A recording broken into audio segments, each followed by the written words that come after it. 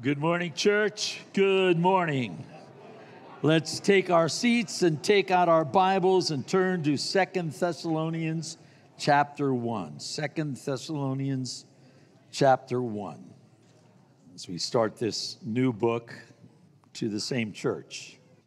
Let's read, and this is a long sentence. If you're an English teacher, this is a long sentence that Paul has there. And we're going to look at verses 1 through 10 in a message entitled, A Church to Be Proud of. So let's read our text. Paul, Silvanus, and Timothy to the church of the Thessalonians in God our Father and the Lord Jesus Christ. Grace to you and peace from God our Father and the Lord Jesus Christ. We are bound to thank God always for you, brethren, as it is fitting, because your faith grows exceedingly, and the love of every one of you all abounds towards each other, so that we ourselves boast of you among the churches of God for your patience and faith in all your persecutions, tribulations that you endure, which is manifest evidence of the righteous judgment of God, that you may be counted worthy of the kingdom of God, for which you also suffer, since it is a righteous thing that with God to repay with tribulation those who trouble you, and to give you who are troubled rest with us when the Lord Jesus is revealed from heaven with his mighty angels in flaming fire, taking vengeance on those who do not know God and on those who do not obey the gospel of our Lord Jesus Christ. These shall be punished with everlasting destruction from the presence of the Lord and from the glory of his power when he comes in that day to be glorified in his saints and to be admired among all those who believe, because our testimony among you was believed. Let's pray. Father, we thank you that we as your people can gather again into this place. And God, as we have spent time, Lord, worshiping you and just expressing our love and appreciation of you, God, through song, now we pray that our worship would continue as we open your word. God, as you reveal your truth to us, the truth, that which, Lord, is honest, and, Lord, that which is being challenged by many today, God, we pray that you would continue to take this truth and to get it into our minds, Lord, that we might apply it to our lives. And God, in these times where men are confused and, Lord, things are going crazy, thank you, Lord, for your word. Thank you, Lord, that it's an anchor. You're the same yesterday, today, and forever. What you said was sin in the Garden of Eden is still sin today. And the need, Lord, is for a Savior. And there is not many, there's only one. And that is the Lord Jesus Christ, who is the Creator. And so, God, may we, as we open your word today, be ministered to by it. May our faith be strengthened as we hear it and as we study it. And God, I pray if there's any that have not yet given their lives to you, that today might be the day where they would leave here changed, with their sins forgiven, a relationship with the living God and the hope of heaven. So, Lord, bless this time now. In Jesus' name we pray. Amen. A father took his son to a large city museum, thinking that the visit would entertain the boy. But after 2 hours, this young man did nothing but sigh and complain. As they cruised through the museum, he was just whining and complaining. And finally he said, "Dad, let's go someplace where things are real." Some people feel that way about the Bible. They think they're in a religious museum, reading ancient words and looking at ancient artifacts that have no really significance or meaning in today's culture and scientific world. But they are wrong. They're wrong. In fact, no book ever published has more meaning for our lives and more relevance for our problems today than the Bible. A brilliant professor of Yale University by the name of William Lyon Phelps said this: "I believe a knowledge of the Bible without a college course is more invaluable than a college course without the Bible." I love that. That's the reality. Tragically, what has happened in many of our colleges is that's the place where people are being perverted. That you got to grow up and go to college. You got to go to college. Here's what I'd recommend before you send any of your kids off to college, for those of you that have children that are approaching that age, that you send them away to a Bible college for a year before they go to college. Because I'll tell you what, the colleges are undermining, and that's where a lot of this perversion and craziness is being touted, being taught. You see, last time together we finished our study in 1 Thessalonians. This morning we are going to continue to look at this church in the city of Thessalonica. And this church is one that had an amazing influence there in the city, in the culture, even though they were facing difficulties. And we're going to look at some of the qualities and the things that, well, a lot of churches today, I get stuff, that gets mailed to me, how to have a successful church, how to build a big church, how to present and put the stage presence and set the atmosphere and reach people with this new program, how to raise funds when you're doing things. And I get all this stuff that comes across my desk. And of course, along with that, the church, there's certain churches that said, we've seen, church growth and this many people have come and we're seeing that many, conversions or whatever. And churches take pride in many things. I mean, there are churches when I see this stuff that have a massive membership or attendance, and they talk about their multi-site campuses, the design of their buildings and their screens and all, and the massive membership and attendance as a result. Their financial, hey, we did a campaign to raise funds for this, and here's how you need to do it, and they'll set up this campaign to raise funds and finances, and they talk about their music. We sold the pipe organ for the rock band in order to be relevant, and that kind of thing. They talk about their social status and the prominence of their pastor, their political clout you see in the community, their theological cause that they tout frequently.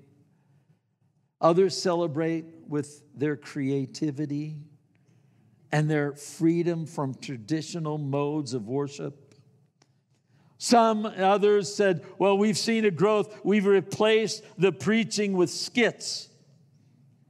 We have plays now and musicals.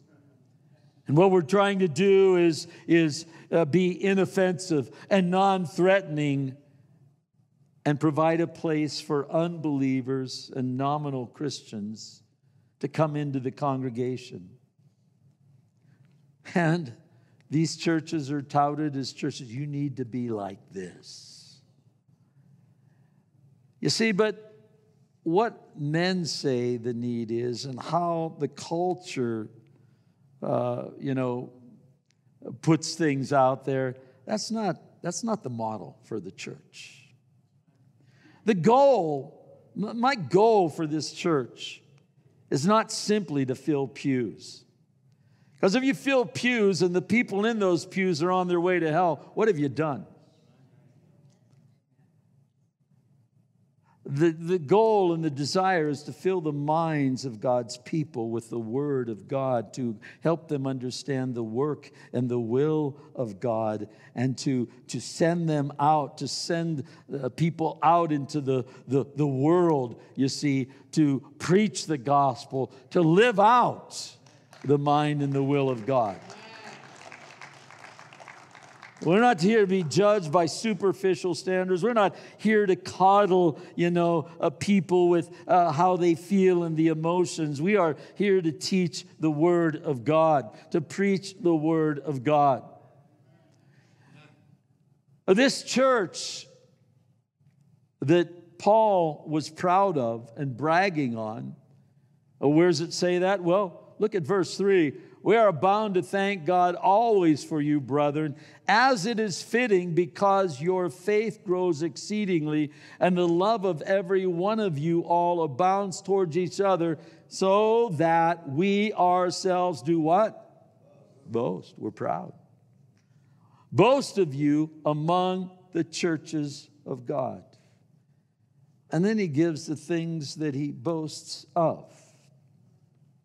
You see, when we look at the church that pleases God and a church that Paul is proud of, what are the qualities there? It's certainly not the buildings. They were meeting in homes at the time. I mean, it had little to be proud of by way of buildings. There were no programs. There were no performers.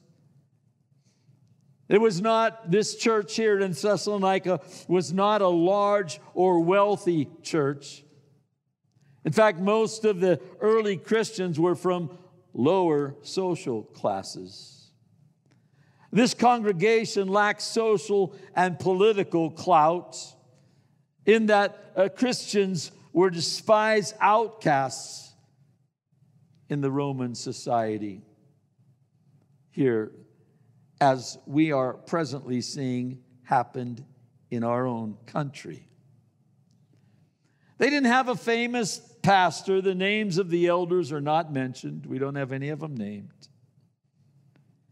They couldn't offer any prospective converts the comfortable, entertaining, non-threatening environment of the seeker-friendly church. In fact, this church was anything but seeker-friendly and comfortable. This church, they were going through a tough time. Persecution and afflictions marked this church. And yet they were a church that Paul could write to and say, hey, you know what? I love what God's doing there in the church. I love what I'm seeing in the church. In fact, I've been telling everybody about the amazing work that God is doing there. You see, the opening verses of this epistle here list several reasons why Paul is boasting about this church. Now, I realize that our modern times, we're probably not going to get a letter from an apostle, certainly, because that's already completed. But I do believe that God wants His church, if we're going to please Him and be one worthy of boasting, to be a place of ministry. A place where the people have an impact because of their witness and testimony to the watching world on the society. The church should be a disciple-making factory. That's what we're to be. We're to raise up disciples. We're to preach the gospel, and once people respond to the gospel, what are we supposed to do from there? Raise up disciples. Disciples involves what? Listen to the word, discipline. We need to be a disciplined people in order to be a people, in order to be a church that God can be proud of. What's a church look like when it comes to one that God is proud of? Well, Paul lists under the inspiration of the Holy Spirit for us what this church was like and what he was proud of. Those things that should mark a church that pleases God. What are they? Well, if you're taking note, number one, it's a church that embraces grace and peace. Paul opens up this letter as he did the first letter. This, the second letter, you say, why two?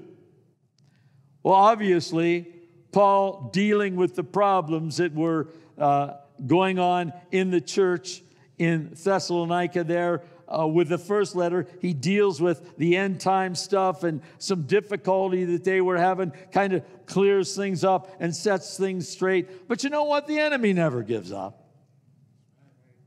So guess what? He's there stirring it up again. And within just a few months later, Paul, hearing about what's going on, sits down to write this second letter. That's the heart of a pastor. Somebody who cares for the sheep. When he hears that there's turmoil, when he hears that there's problems, that there's false doctrines being taught, he desires to bring people clarity, to get them and keep them going down the right road, you see. The first letter didn't clear everything up and solve all the problems, and the persecution of this church was growing worse. Some believers confused about the time of the great tribulation and the second coming of Jesus Christ. And then you add to that the confusion of a letter saying that the day of the Lord, where Jesus is coming back, has already taken place.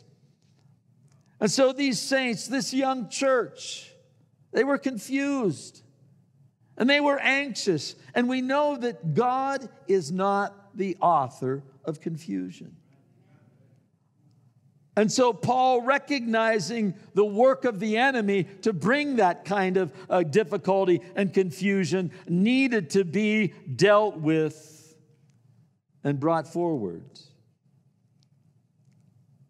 You see, and so he deals with those things, recognizing that Satan in that day, in that church, is a roaring lion and cruises around seeking to devour and rip off and destroy, or that's 1 Peter 5, verses 7 through 8, or as a serpent, he is seeking to deceive, 2 Corinthians 11, verse 3. It's interesting to me that Paul is writing this letter to the church in Thessalonica from Corinth. What an interesting dynamic there. Because this church is one he's bragging on and commending as an example, and how amazing the work of the Lord and the love of God is going on, and people coming to Christ in the midst of tremendous difficulty and suffering. He's writing this letter from Corinth, where there's a church that is all in the flesh, man. They're all carnal. They're all messed up. It was a church that he rebuked and had more correction to deal with. So he writes from this church to a letter going to that church. And he starts off the same way he does, typical the Pauline greeting, grace and peace. That greeting is typical of Paul. He almost always adds those words when he opens a letter.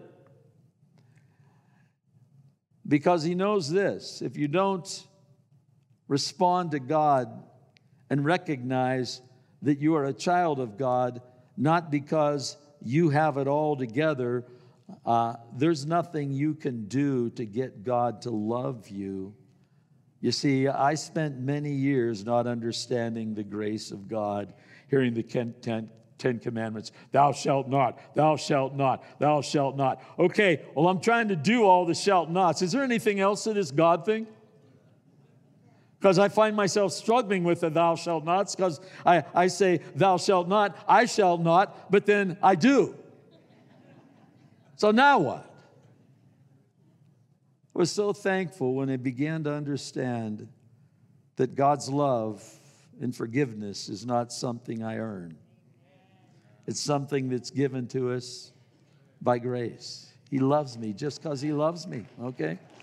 There's nothing you can do to get God to love you. God loves you like you are. He just doesn't want to leave you that way. He wants you to grow. And so, I mean, there's nothing you can do, and you just, and stop I just remember, God, Satan would always say, well, why should God love you? I don't know. I mean, well, wait a minute, I've done this right, I've done that right, I've done this right, and then Satan comes and he goes, yeah, but you've done this wrong and this wrong and this wrong, and so my whole early Christian life was just back and forth and back and forth. Why does God love you? I don't know. Why does God love you? I don't know why He loves you. And if you knew me, you'd say, well, I really don't know why He loves you. Here's the deal. I quit arguing and trying to figure out why and just said, Lord, thank you that you love me, okay? There's no reason. There's nothing that I deserve but hell, but because of your love for me, you've given me heaven through your Son, Jesus Christ. You see, so he says grace, and once you understand that, then you can be at peace. You're not going back and forth all the time. You can just be at peace. Say, thank you, God. I don't know why, but I'm so grateful that you love me.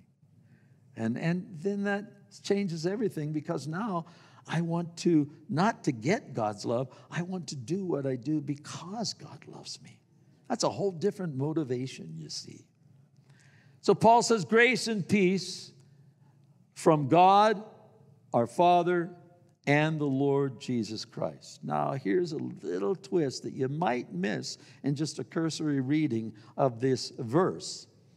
It says, in God our Father and the Lord Jesus Christ. In the first letter, he says, God the Father, same greeting, just God the Father and the Lord Jesus Christ. Okay? But here, he adds a word here, and it's not just God the Father, it's God our Father. It's much more personal. This is written to those who are in Jesus Christ. We have placed our lives into His hands. We have become partakers, as 2 Peter chapter 1:4 says, of the divine nature, sharing eternal life with God through faith, identifying with His Son, Jesus Christ. And thus, we have a relationship here that's intimate. It's not some distant God out there in space somewhere that we can't know, that has just created us and say, hey, good luck, man, have a good life. He wants to be involved in your life, in my life. And Paul calls Him our Father. That's good to know when you're struggling, when you're suffering, as this church was, persecution. Good to be reminded, as Paul puts it very intimately here, not just the Father, but our Father. You see, Paul is reminding them that yes, they're suffering, they're going through difficulty. People are harassing them for their belief and their stand for the things of God. It's good to be reminded when you're suffering that you're God's child, that He's there with you through the suffering, in the sorrow. He's there with you in the pain. It's good to remind ourselves that whenever we're going through difficulty, that we have a Father who is sovereign and in control, you see. That's good to know, because sometimes it doesn't feel like God's out of control. Sometimes it doesn't feel like, where are you, God? How could you let this happen? What is going on? Why am I got this that I'm dealing with. I got this struggle that I'm facing. And now you add one more onto the pile. God, where are you? Don't you care about me? Look at what I'm going through right now. We can feel that way sometimes, can't we? Paul's reminding them, hey, you got a Father in heaven. And listen, the God that you worship is one who is sovereign and in control. And as his child, he will not give you more than you can handle. And everything that comes your way by way of any trial or difficulty has first gone through Father. And only that which he allows. Remember Job. You see, the enemy had to go to God, who was the accuser of the brethren, and ask permission. Because God was bragging on Job. Hey, have you considered my servant Job, Satan? An upright man, and a guy that has it together and keeps it together and is a godly man. Satan goes, you let me at him and take away his stuff. I mean, you blessed him, given him all this stuff, giving him all these kids. I mean, this guy's got it made. If you take his stuff away and you take his kids away and any calamity happens, he's going to leave you. Guess what?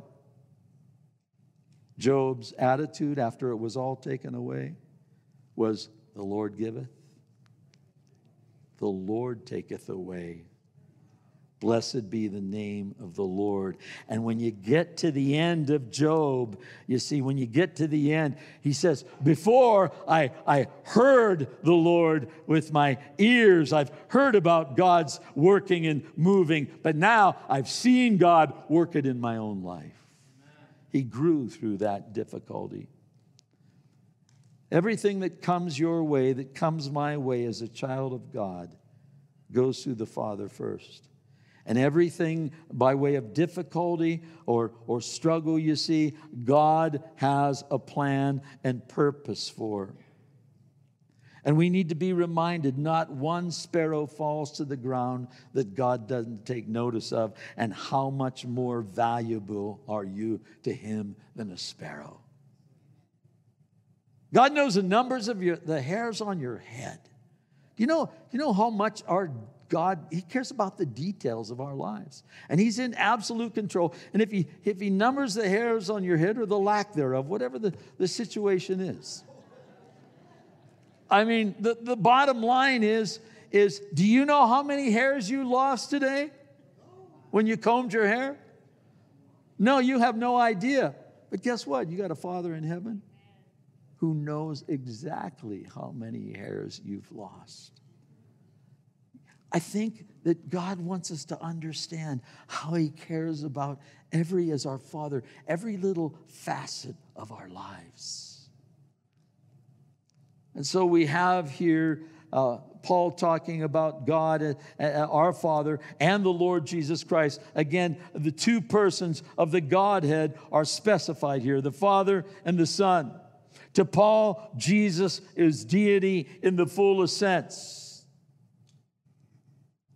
And so he puts these two together. And he brags about this church. I wonder if God brags about me. God brags about you.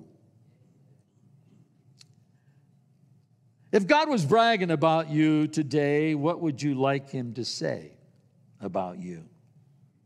About the church? If he had to describe you or Calvary Chapel of the High Desert, what would he say? Would it be like the churches in Revelation? Some of them, no kind of correction. Others of them had correction. There was a church of Sardis that was a dead church. It had a name that it lived, but it was dead. People just kind of going through the motions.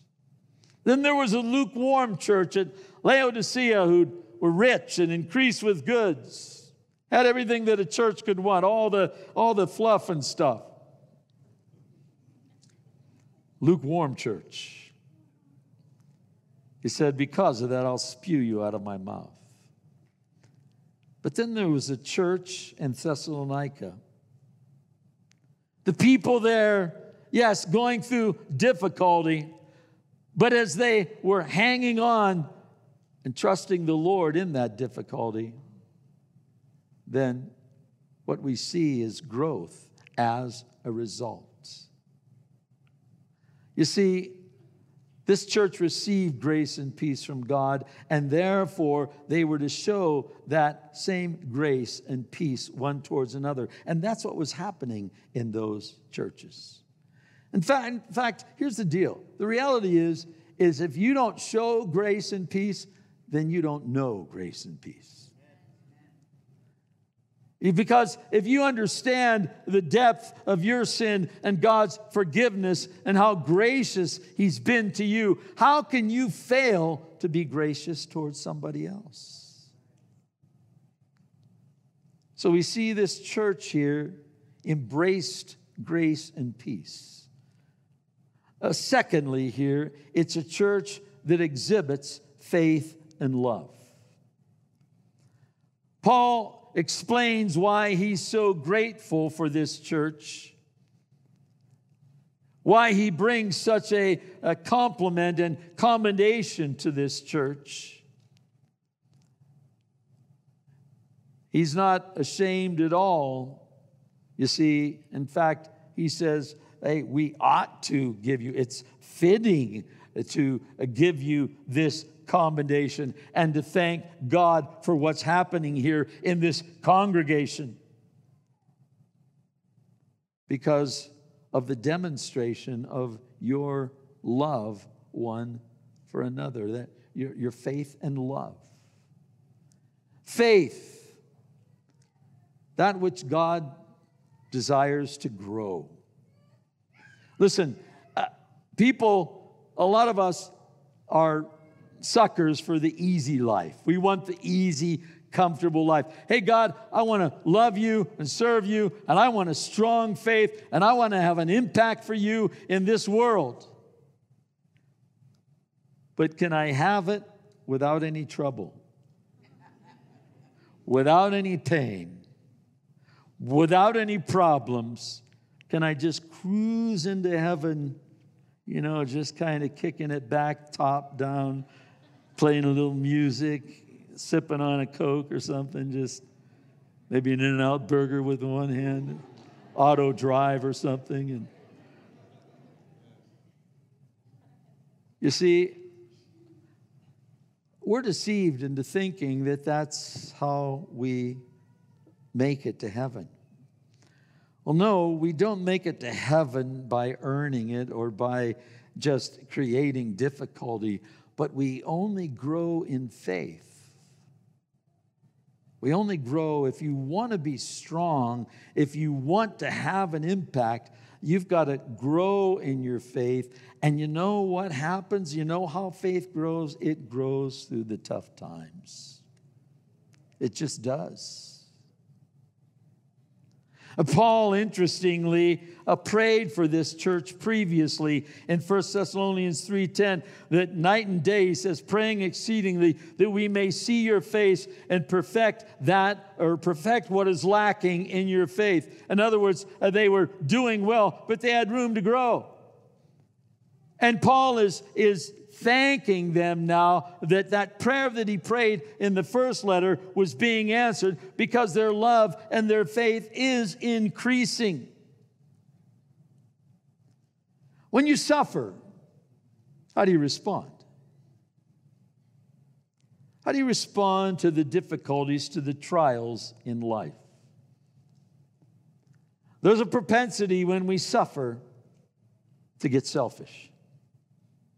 We can become self-focused. How come it's always me? How come I always have to do it? How come I always go through the struggle? Why is it that I am always in the place where I'm going through difficulty and everybody else seems to be just fine cruising?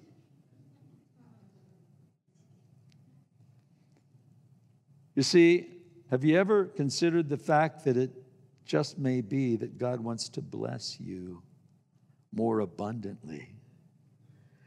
And He wants to do more in you and through you by way of reaching others and having an impact not only presently, but for all eternity. And so guess what? It's time to get buffed. So it's time a little exercise.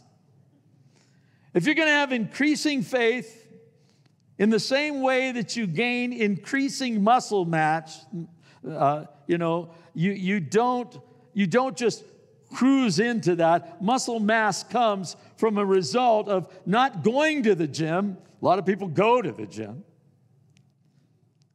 and then they watch others.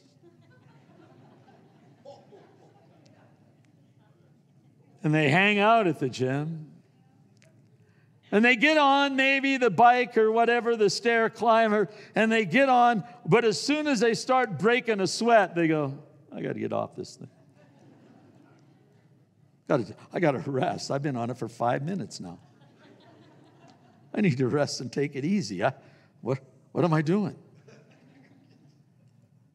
And then they wonder, why is it that I can't seem to lose weight and get toned up? Because you're not willing to suffer.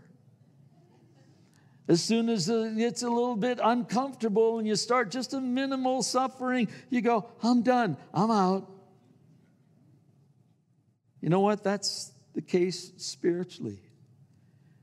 If we want to grow spiritually and be used of the Lord powerfully, if we want the life that Jesus promises to us abundantly and to be used and blessed presently, it comes as a result of suffering. Your faith grows. Why is that? Because when you suffer, here's your propensity. Either to become selfish and self-focused and sit around and PMS. And I don't mean put down, ladies. That means poor me syndrome. Walk around like Eeyore, oh me, oh my. Or we can go, God, you know what? I don't know what to do about this, but I need your wisdom. And you reach out to God when you start to suffer. And you look to God. And yes, you can ask why initially. But if God doesn't tell you why, don't sit around and Eeyore it. Why me? Why me? Just say, okay, God, you haven't told me why I'm going through this and this is going on in my life.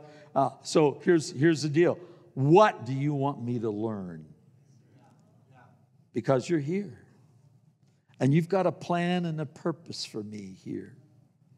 And this suffering that I'm going through presently is intended to produce in me maturity and strength in my faith. And as I'm strengthened in my faith, the natural byproduct of that is love. It's love. George Mueller, a great man of faith, once said, God delights to increase the faith of his children.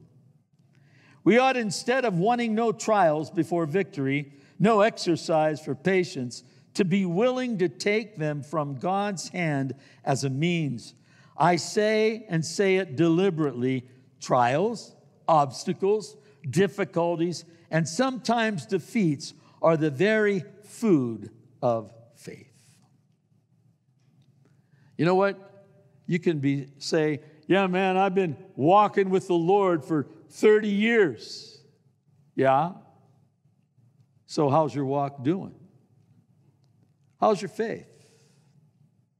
Substance of things hoped for, evidence of things not seen. How's your faith? Well, that is revealed by your love one for another. If you're strong in the faith, then guess what? You are also those that are loving and encouraging and reaching out to one another. So the church that God is proud of is a church that embraces grace and peace. It is a church that exhibits faith and love. And then finally, it's a church that endures pain and suffering. It doesn't give up. That's what Paul is saying here. We are bound to thank God always for you, brethren, as it is fitting, because your faith grows exceedingly, and the love of every one of you all abounds towards each other. So there's the fruit. So that we ourselves boast of you among the churches of God for your patience of faith in all your persecutions and tribulations that you endure. You hang in there. You don't give up when you're suffering. You endure the pain because you recognize no pain, no gain. Paul is saying that, hey, this is manifest evidence of the righteous judgment of God, that you may be counted worthy of the kingdom of God for which you also suffer. In other words, suffering for the Christian is a badge of honor. Going through the difficulty and clinging to the Lord and hanging in there, persevering in the tribulation and the trials. Again, as I said last week, you don't learn patience and persevering by reading a book or listening to a sermon. You learn it when you've got to practice it. You put it into practice. You see, and you find that patience isn't easy. That endurance, that quitting, we're tempted to quit. Paul is saying, hey, you as a church here in Thessalonica, you've gone through persecutions, attacks, you see, from without, trials and afflictions, pressures and stresses from those trials. Put you in a tough place.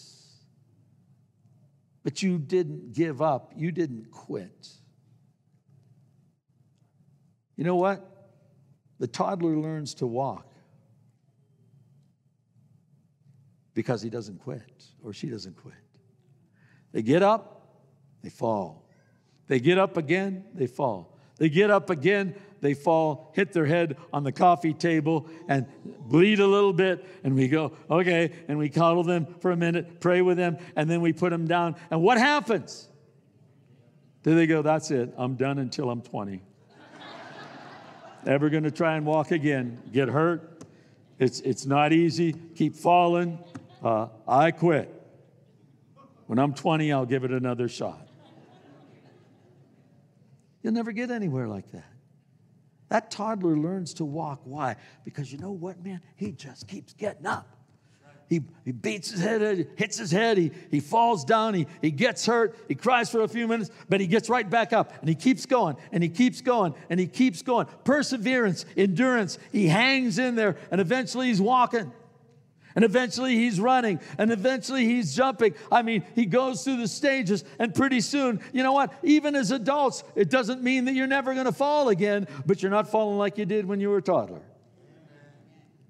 Is there growth? Is there maturity? You see, is that happening? Are you one that is enduring pain and difficulty when you don't feel like certain things? Are you one that is seeking first the kingdom of God and His righteousness, regardless of what everybody else is doing? That no matter how difficult your present circumstances, these believers, they look beyond just the circumstances and the present difficulty to the glory that comes, that is promised when Jesus returns, you see.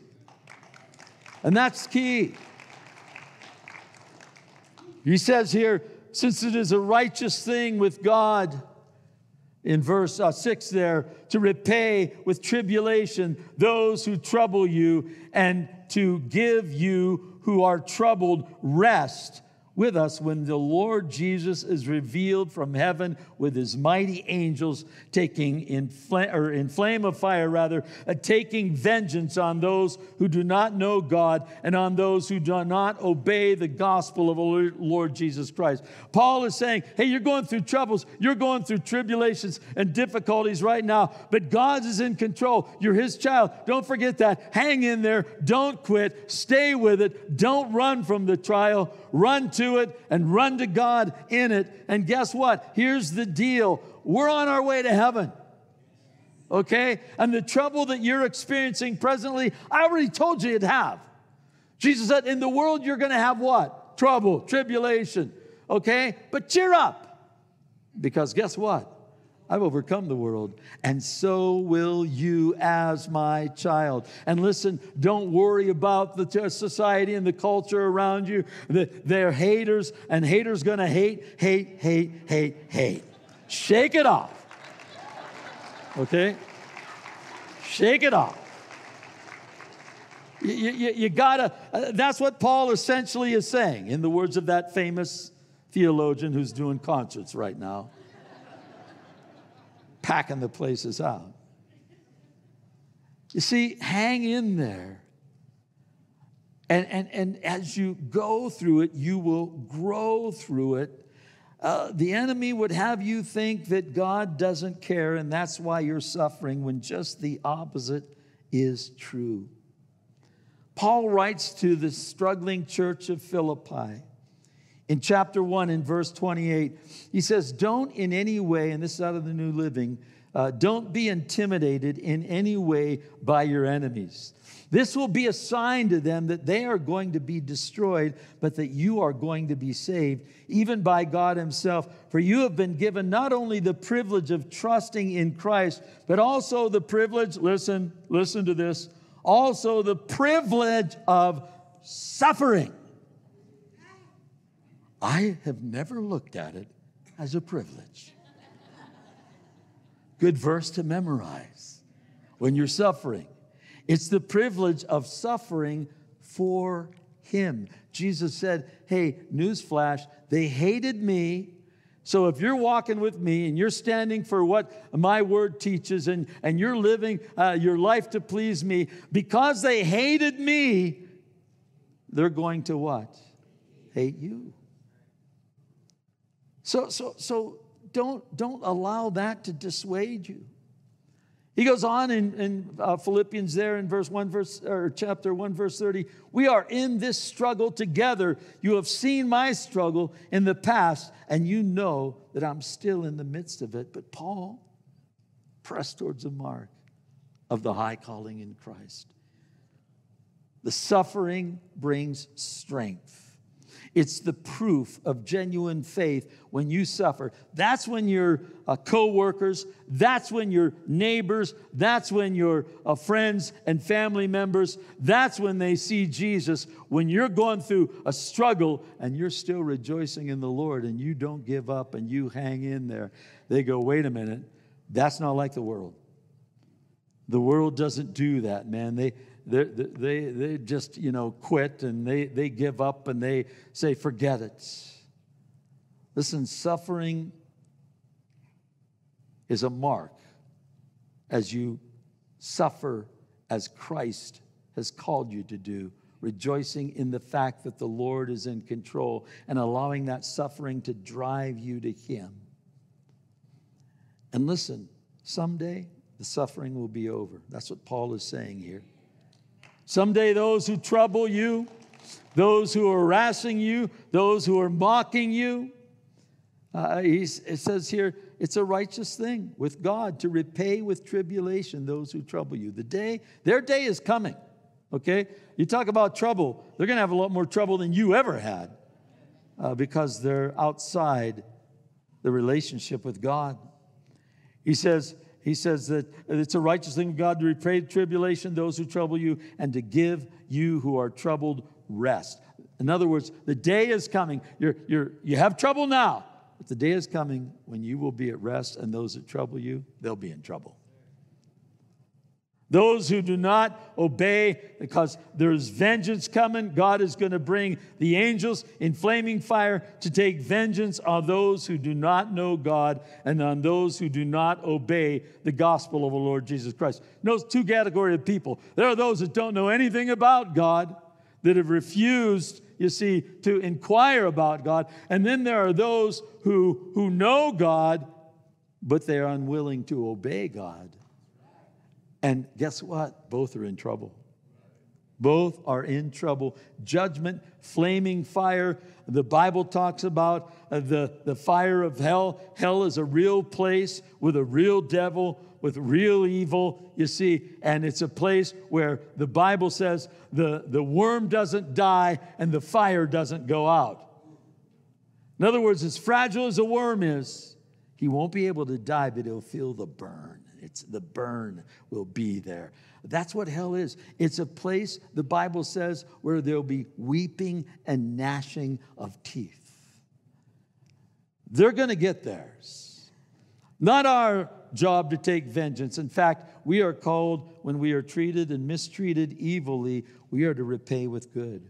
We are to bless those that curse us. We are to pray for those, and this is totally different than the world, but we're not of the world. We're in the world, but not of it. And people need to see it. So they need to see us living and loving and responding the way God has called us to.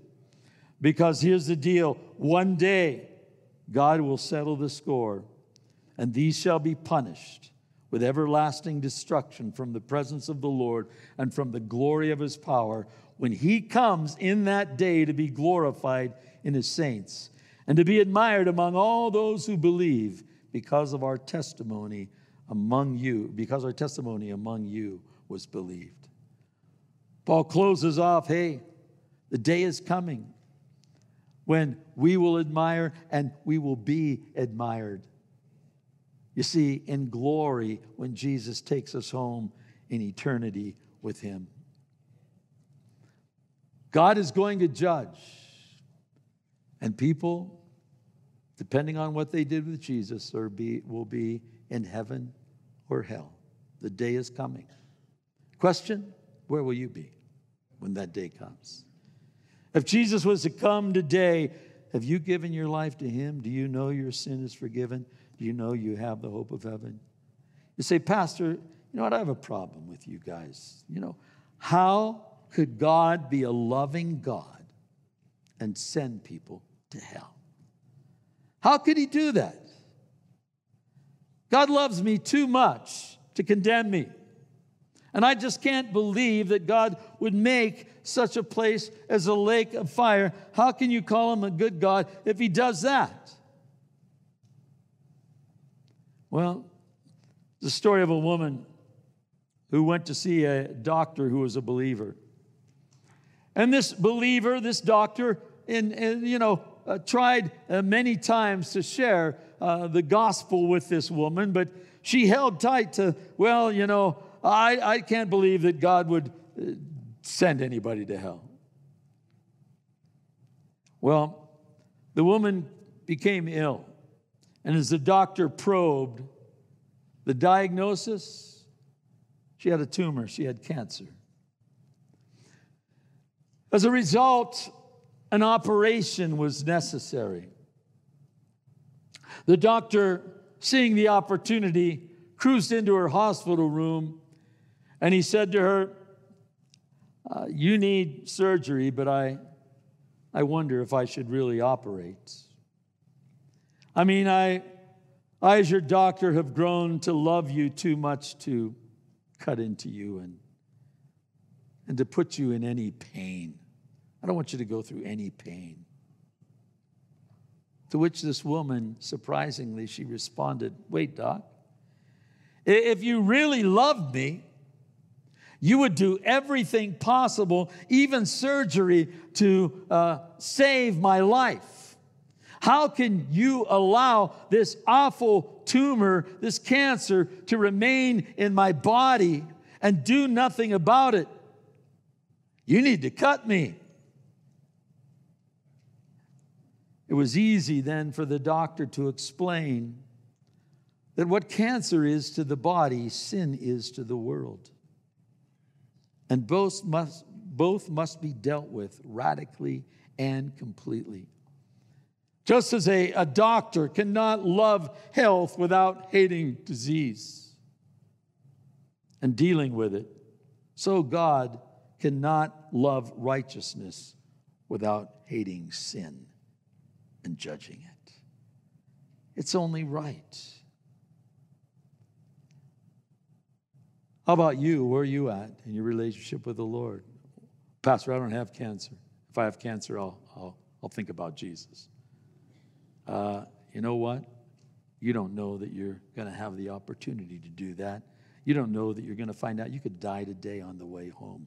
The question is where would you go, heaven or hell? If you're uncertain, you know what? It's time to be certain. Jesus said that all who call upon the name of the Lord shall be saved. You see, you're a sinner. You got that cancer of selfishness. You've got that cancer of addiction, eating you away, chipping away at your very soul, enslaving you increasingly. If you're not a believer in Jesus Christ, you can't get it together. You're a sinner who needs a Savior. That's what I had to come to the realization of. I can't save myself. I can try and believe in myself, but as I've said many times, what happens if I believe in myself and I fail myself? Then who do I believe in? What if I have to say, well, believe in me? Well, if I put my belief in you, that you can save me, that you can fix what's wrong with me, and then you fail me, now what do I do? All of man's answers, you see, and their programs and plans cannot save you. And sin is in you, and the only way for that sin to be taken out of you is to come to Jesus Christ.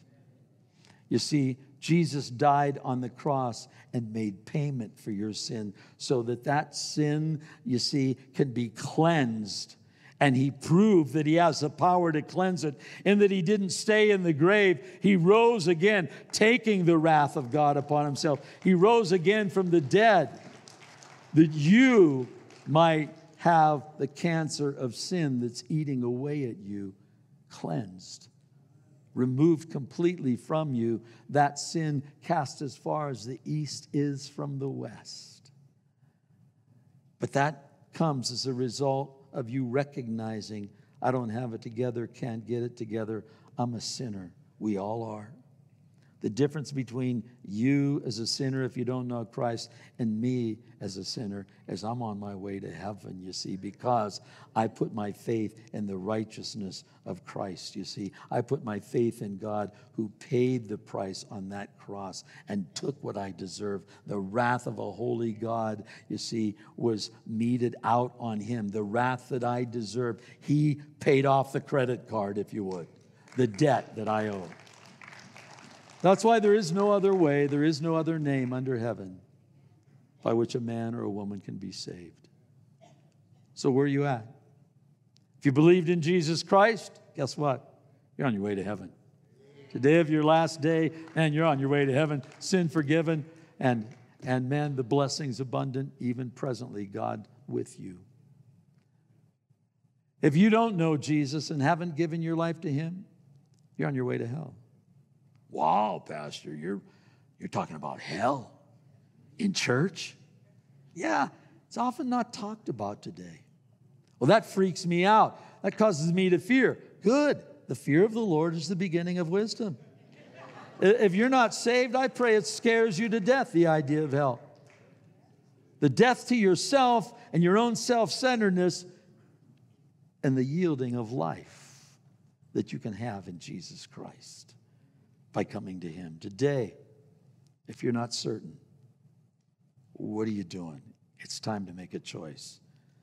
And you can never blame God for your winding up in hell, because he would say, when you stand before him one day, roll him, Gabriel, and you'll see yourself here at Calvary Chapel of the High Desert.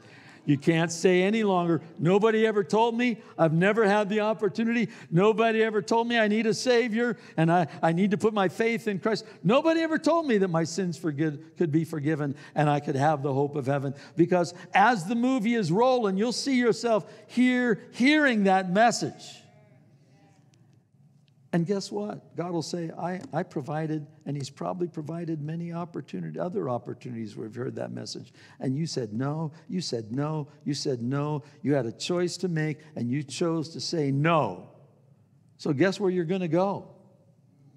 And God will say, it's not my fault.